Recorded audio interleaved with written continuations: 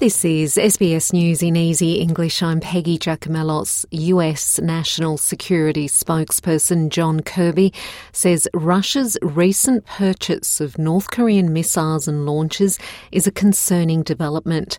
Mr. Kirby says Russia has recently launched a North Korean missile into Ukraine, adding that the weapon landed in an open field.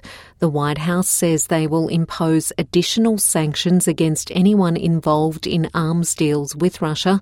Mr. Kirby says that as Russia receives the support of its allies, the United States must show their support for Ukraine.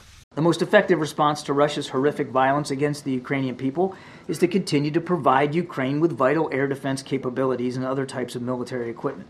To do that, we need Congress to approve our supplemental funding request for Ukraine without delay. Russia is relying upon its friends to replenish its military stockpiles and enable its war against Ukraine.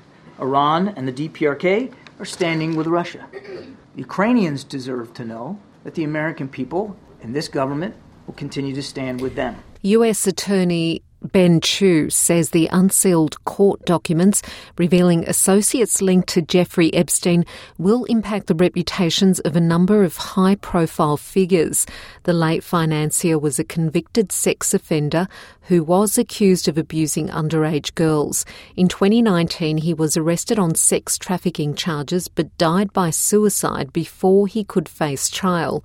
Former US President Bill Clinton is among the more than 150 people mentioned in a lawsuit by Virginia Giuffre, one of Epstein's most prominent accusers. Boston-based attorney Ben Chu represents clients in complex commercial litigation cases and spoke to Channel 9. Bad news for them in terms of their reputation. It's always a bad day when your name is associated with Jeffrey Epstein, but as one of your commentators point out, it's not at all clear that there's any legal implications.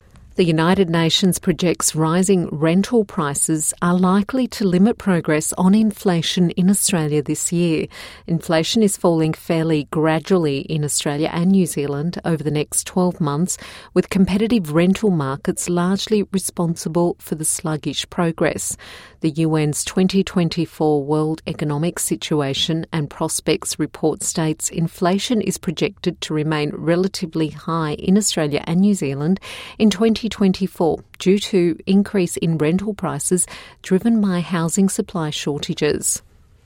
A 6th grade student has been killed and 5 others injured after a 17-year-old opened fire at a school in the US state of Iowa. Police say they found the suspect, 17-year-old student Dylan Butler, dead with apparent self-inflicted gunshot wounds. This is the second school shooting in the United States this year, but the first fatality.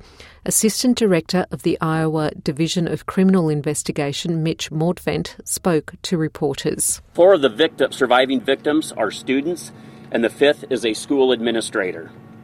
The law enforcement response was swift and immediate. Roughly 150 officers from local, state, and federal agencies responded within the hour. The investigation in today's tragedy is ongoing.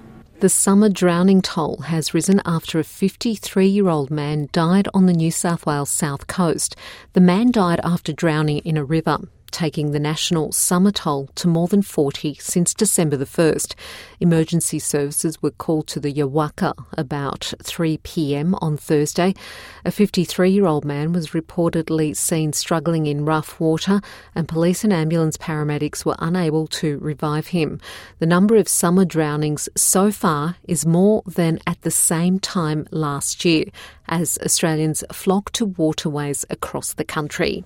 Thousands are expected to flock to Sydney Cricket Ground dressed in pink to honour breast cancer awareness organisation, the Jane McGrath Foundation. The third day of the test is known as Jane McGrath Day or Ladies' Day and supports the fundraiser for breast cancer awareness as well as funding breast cancer nurses. I'm Peggy Giacomellos and that's SBS News in Easy English.